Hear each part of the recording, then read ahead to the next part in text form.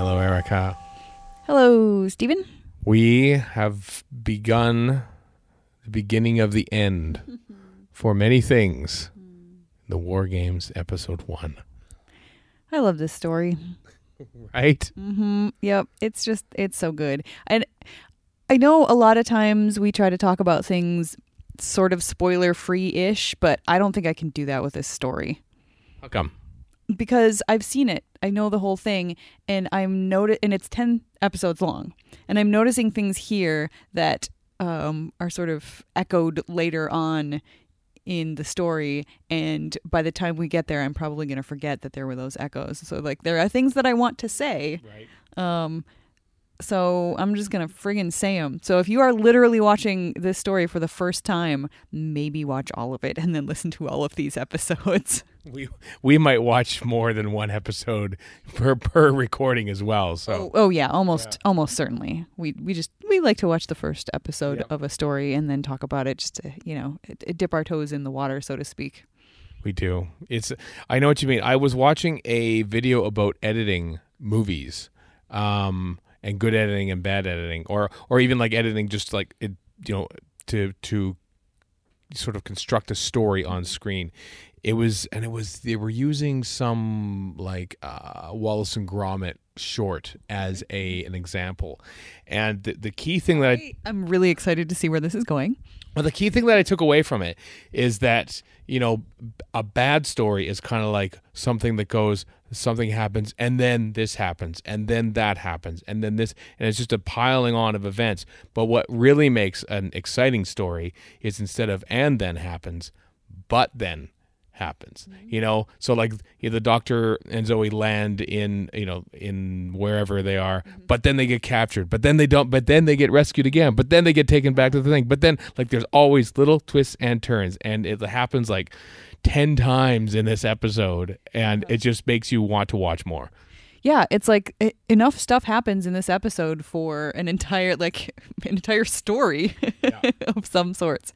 Because, here they are in World War I, except pretty early on you get a hint that something's not right. I think the very first moment is when the Carstairs is asked, how long have you been out there? And he's here and he says, I can't quite remember. And like that's a little bit weird. And then, there are multiple people who can't quite remember. And then, of course, there's Smythe with, every time he puts on his glasses and the music goes all weird and he tells somebody something and they just do it and believe him, and him disappearing from his room. So it's like, okay, so this is a Doctor Who story for sure. But we don't know yet, even all the way at the end of episode 1, what's happening. Like, where... Like, are there aliens in World War I that are making things happen weird? Are they really in World War I? Like, what is going on? And then again with a really good cliffhangers, because the Doctor about to be shot and then we hear gunshots is quite a dark, awful, scary way to end an episode. Right? I mean, if you weren't paying attention, the guy never said fire. So, true, that is true. But if you weren't, oh my God, you just got shot, Yep, yeah, which absolutely. Yeah. And Carstairs, not Carstairs, Smythe, less than 10 minutes in, I keep forgetting how early the penny drops, where he opens up the picture, and there's this weird looking futuristic device in behind the painting in 1917, Yeah, it gets weird fast. That is a thing that I had forgotten. Like, I was, for some reason I was thinking that you go through maybe even all of episode 1 being sort of a straight ahead, they landed in the middle of a regular old war drama. But no, it gets weird. Like, we watched Source Code, the Duncan Jones and Jake Gyllenhaal film this weekend, and I had forgotten how weird that is from the very beginning. I was thinking you thought it was a little more straightforward. So yeah, that just tells me that my brain thinks everything is like remembers everything as being much more normal than it is. But nope. Yeah.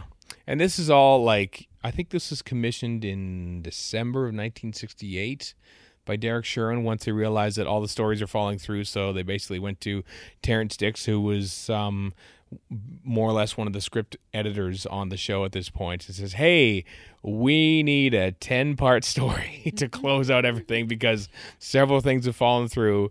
Can you do it?"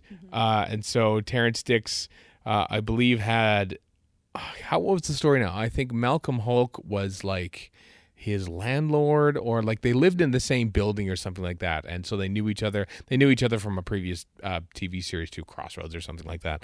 And so he called upon his friend who had already written The Faceless Ones 3 years ago, and crafted this story in like record time for it to enter pre-production in like 2 or 3 months. Gosh, I feel like this whole story has experienced just an upward surge of adoration for years now, because I think received fan wisdom, who we successfully slaughtered with the Space Pirates, right? Oh yeah, absolutely, took it down. Yeah, I think they sort of had it till they were believing Terrence Dicks' own sort of self-deprecating, oh well, episode 1's all right and episode 10's all right, but everything else is just a bunch of faff in the middle. But people seem to enjoy the runaround because it never feels like a runaround. It's always quite exciting. Yeah, and like speaking of episode 1 and episode 10, that's one of the things that I noticed, and is the sort of the courtroom scene is echoed in like at the beginning and at the end. And I feel the same sense of hopelessness when I see both of them, because like watching this and having, you know, Smythe just railroading them, not letting the witnesses speak, and then just saying, you know, and this is even before he puts on his glasses and, you know, tells the other guys that they're guilty, just as he's saying, you know, and do you have anything else to say for yourself? Okay then, well, walk over there. Like it's intensely frustrating. And that is also the way that I feel at the end, which, you know, we'll get to and we'll talk about. But I think watching the story from for the first time is very different from watching it second or third time, because I know where it's all going. And watching this story in the context of the whole show and the Second Doctor's era gives it a very different flavor, because I know it's the end. And I know that after this there are only 9 more episodes, and I know what's happening to the Doctor and these companions after it. So the feeling of hopelessness and frustration that I got during that courtroom scene is really just like this intense, concentrated version of what I'm expecting to feel throughout the entirety of this whole story. Frustration and sadness. Because I know we're coming to the end, and I don't want it to end. I know what you mean. I think in modern Who, I think that there's a tendency whenever it's like a Doctor's last episode, there's an operatic quality to it. It's an epic feel to it. It feels different from any other story that they're already in, because it almost feels like it takes a universe to kill a Doctor. Whereas in the classic series, I find that it's basically just kind of intended to feel like any other story. It just so happens that the Doctor doesn't win at the end of this one. And so this feels like any other story. And you think, oh, I can't wait for the Doctor to work his way around. Oh, right. He doesn't. He doesn't actually work his way around, and he gets punished at the end. He does. Yeah. He wins, but he who wins shall lose, I guess in this case. Yeah, there's also a great watch for these as the weeks and years go by, and the John Pertwee or anything written by Terrence Dicks. Terrence Dicks has often sort of said about how he creates these little scenes where nothing. He and Malcolm Hulke, actually, I bet you Malcolm Hulke wrote that scene where Zoe wakes up in the base there, loots around looking for the key. You know, okay, obviously her intention is to break the Doctor out. Basically, gets all the way out, gets in. Doctor, okay, let's go.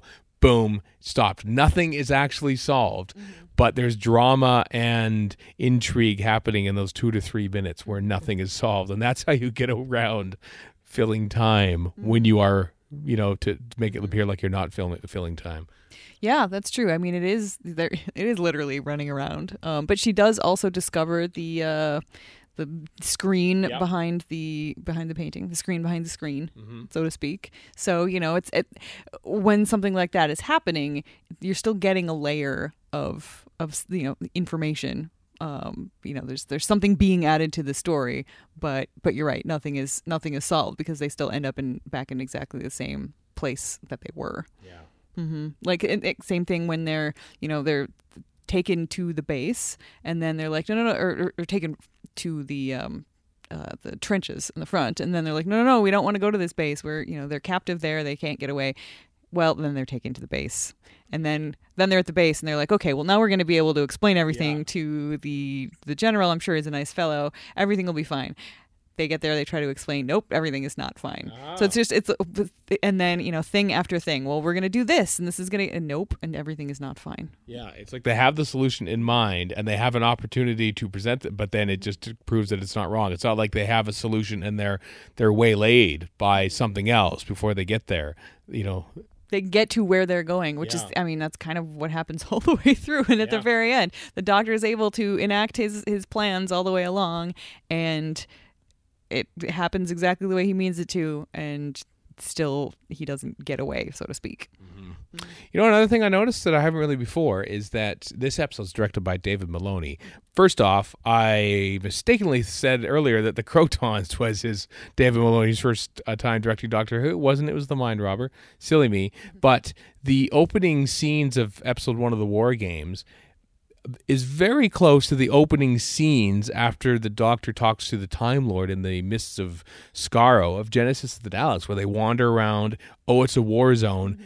Everybody get undercover, and there's a big barrage of an air raid, so to speak. Also directed by David Maloney. So I wonder if he just almost like some of them are shot for shot in a way, which is kind of crazy. I don't know if that was intentional or not, but I found it very interesting. Huh. Yeah, was he doing an homage to this other classic story that he did? Or is that just his style and he just did it the same way because that's the way he does things? Hey, I repeat myself in podcasts. I imagine that maybe David Maloney over the course of 6 years might have repeated things without him really realizing it. Yeah, I think that's probably a lot more likely. Having listened to almost all the episodes of many of your podcasts, you do repeat yourself sometimes. Sorry. No, that's fine, because the more you repeat yourself, the more I remember those things that you said. So that's how I learn. I wouldn't expect anyone to remember something I said in episode 28 of Radio Free Skaro that I then say again in episode 678 or something like that. Yeah, that would be unreasonable. Yeah. Similar thing goes for this very podcast here, because we've done this for almost 4 years now. I feel like we've repeated ourselves an awful lot, so yeah. Yeah, kind of like Doctor Who, I suppose, too. I want to talk about how much I like Lady Jennifer right off the bat. Yes, Jane Sherwin, wife of producer Derek Sherwin. Oh, that's right. I knew that. I'd forgotten. I just love it when her very first appearance on screen. It's just very stiff upper lip British. There's been bombs going off, blah blah blah. Oh, hello there. What are you folks doing here? Basically, she's just so casual about it. I will interject just to have the actual quote. I say, she actually says, I say, what are you three doing here? Yep. Exactly. It is delightful and wonderful. I mean, you could consider that perhaps the very first clue that something not exactly right is going on here, except that's not really it, because that's just who she is in this situation, I guess. And she just it seems so cool. She's not frightened by what's happening, even when she's being waylaid by the German troops. Yeah. She's just very cool under pressure, which, I mean, that's the kind of person that you need to be if you're going to want to be driving an ambulance around a war zone. Mm-hmm. So she is very well, I wanted to say well cast. She is well cast, but I mean, her character is very well recruited. I don't know. She fits the job that she has, and I just really appreciate watching her do it. Me too. I also appreciated and liked how, with Jamie and Zoe clueless as to what, era they're in. Mm-hmm. And this is, World War I at the time was 50 years old. And so there are lots of people who still remember it and are alive to remember it. And, when it's something that's described as something alien to two people who are not familiar with it, even though they're from Earth, they're not from that same time. It made it feel like it was this fictitious, space war or something between two races. But no, this is something that actually happened. And for Doctor Who to sort of do that, I think we sort of look at war a little differently than they did 50 years ago because, even the opening sequence of like the flashes of like the war games and the air raids and stuff, like, World War I was only like 25 years before this. Just think of like how much like PTSD would be like brought back to some of these people who would watch that, but they didn't really look at war that way. There's even there where Carstairs says, "Oh, supposed to have a bit of touch of the old shell shock." Oh, I'm too embarrassed to talk about it though. Like that's kind of what the thought process was for that sort of thing around then. Yeah, it was much more sort of a part of life, whereas now I think we're much more insulated, even though there are armed conflicts going on all over the place and there are, people from both of our countries involved in that sort of thing. I think the people sitting at home are a lot more insulated from it, certainly than they would have been in Britain at that time, especially considering how Britain was hit so hard by World War II that it left, scars on the psyche of the entire nation in a way it certainly didn't with the United States. And I can't say for sure about Canada, but probably not. We never fought. There's never anything fought on our soil. So Yep. Yeah. So I feel like this story takes on not completely, but it takes on a very different and sort of deeper flavor when you think about it from the perspective of, as you said, the people who were watching it at the time it came out and the people who were watching it in the UK where this war was a, different thing. And war in general, like you said, was definitely a different thing than sort of the way we look at it now. Yeah. Very dark time, but setting for a very wonderful Doctor Who story, which we're 10% of the way through now. Oh my goodness, you're right. Yeah. That's just math. It's easy math. Yay, 10-part stories, easy math. Yeah, that's yet another great thing about that's yet another thing about the War Games that sets it above all other Doctor Who stories. That the math is easy. Yes. We decimalized Doctor Who, made everything 10 parts. Around the same time, I think they decimalized the money, around the same time. Close to 70, 71, I don't remember, yeah. Just call me Susan, because I don't know. That's a callback. 20 pounds, 10 pounds of the shilling. I don't remember. Ace has to repeat it in remembrance to Alex, and I can't remember what it is. Oh, interesting. Yeah, to number shillings and pounds and whatnot. Wow, so you've learned a lot from Doctor Who. I've learned so much from Doctor Who, as you probably have about World War One. I bet. Honestly, this is more than I learned about World War One in school. We didn't get to that point. Yeah, because it only started in 1917 for you. My history teacher in high school was a huge Civil War buff, like right. The U.S. Civil War. So we spent something like 2 or 3 months on the Civil War, so much time. So by the time we got to the end of the year, we didn't have time to cover World War I and World War II. So I never learned about World War II like at all, and very little about World War I. He basically said, here's a couple of books, you should probably read them before you take the advanced placement test. Thanks, buddy. Wow, really? Yeah. A Goodreads recommendation. That was what it amounted to. Would you like to know how many questions there were on the advanced placement test? This is the test that you can take if you were in an AP class to get college credit and then not have to take those classes in college. So this is like a big deal. It cost quite a bit of money to take those tests. Would you like to know how many questions on the AP U.S. History test were about the Civil War? I would like to know how many questions about the Civil War were on this test. 2. 2 about the Civil War. 2 questions about the Civil War. Was the answer to one slavery? I don't even remember. Like it was a bunch of multiple choice questions, right. And then like 2 essay questions. And one of the essay questions was about World War I or World War II. I don't remember which one. And I had to absolutely BS my way through it. And I did well enough that I got a passing grade on that test and I was able to start college as a sophomore as a result. But yeah, it was just because I was really good at guessing, because all I really knew about was, I knew the Revolutionary War as well because we started with that. But yeah, up through my U.S. history basically went through the Gettysburg Address, and that was it. Sad but true. Also featured in Doctor Who. Yep, that's true. You don't even need schooling, everyone. You just watch Doctor Who. You will learn about the Gettysburg Address in the chase, and you'll learn about World War I in the war games. Yep. That teacher also did introduce me to Mystery Science Theater 3000, so I guess I'm kind of on balance okay with him as a teacher, but still, I was a little annoyed. I'm less okay with him as a teacher. Oh, shush. Not everybody has to like everything. No, but we all have to like the War Games. Well, you should watch it. It's great. Yeah, we all, yeah. If you want to be my friend, you better like the War Games. Okay, that's not entirely true, but. That's true. Anything else about episode 1? I also like Carstairs, Lieutenant Carstairs. I like Yes. him a lot. He seems like a nice fellow, and I love his performance when he's talking about, like you said, the shell shock, like the fact that he doesn't quite remember things, and it's a very sort of underplayed. He doesn't go over the top with it, with his reaction to that feeling. And I mean, I can't imagine what it must be like to be in that situation, even under normal war circumstances. So, maybe it is understandable that your mind goes a little wonky. But yeah, his acting, I think his choices are really spot on. I like it. He is a good guy. Good actor. Appears in Doctor Who twice more after this, too. Is he really? He does. Where?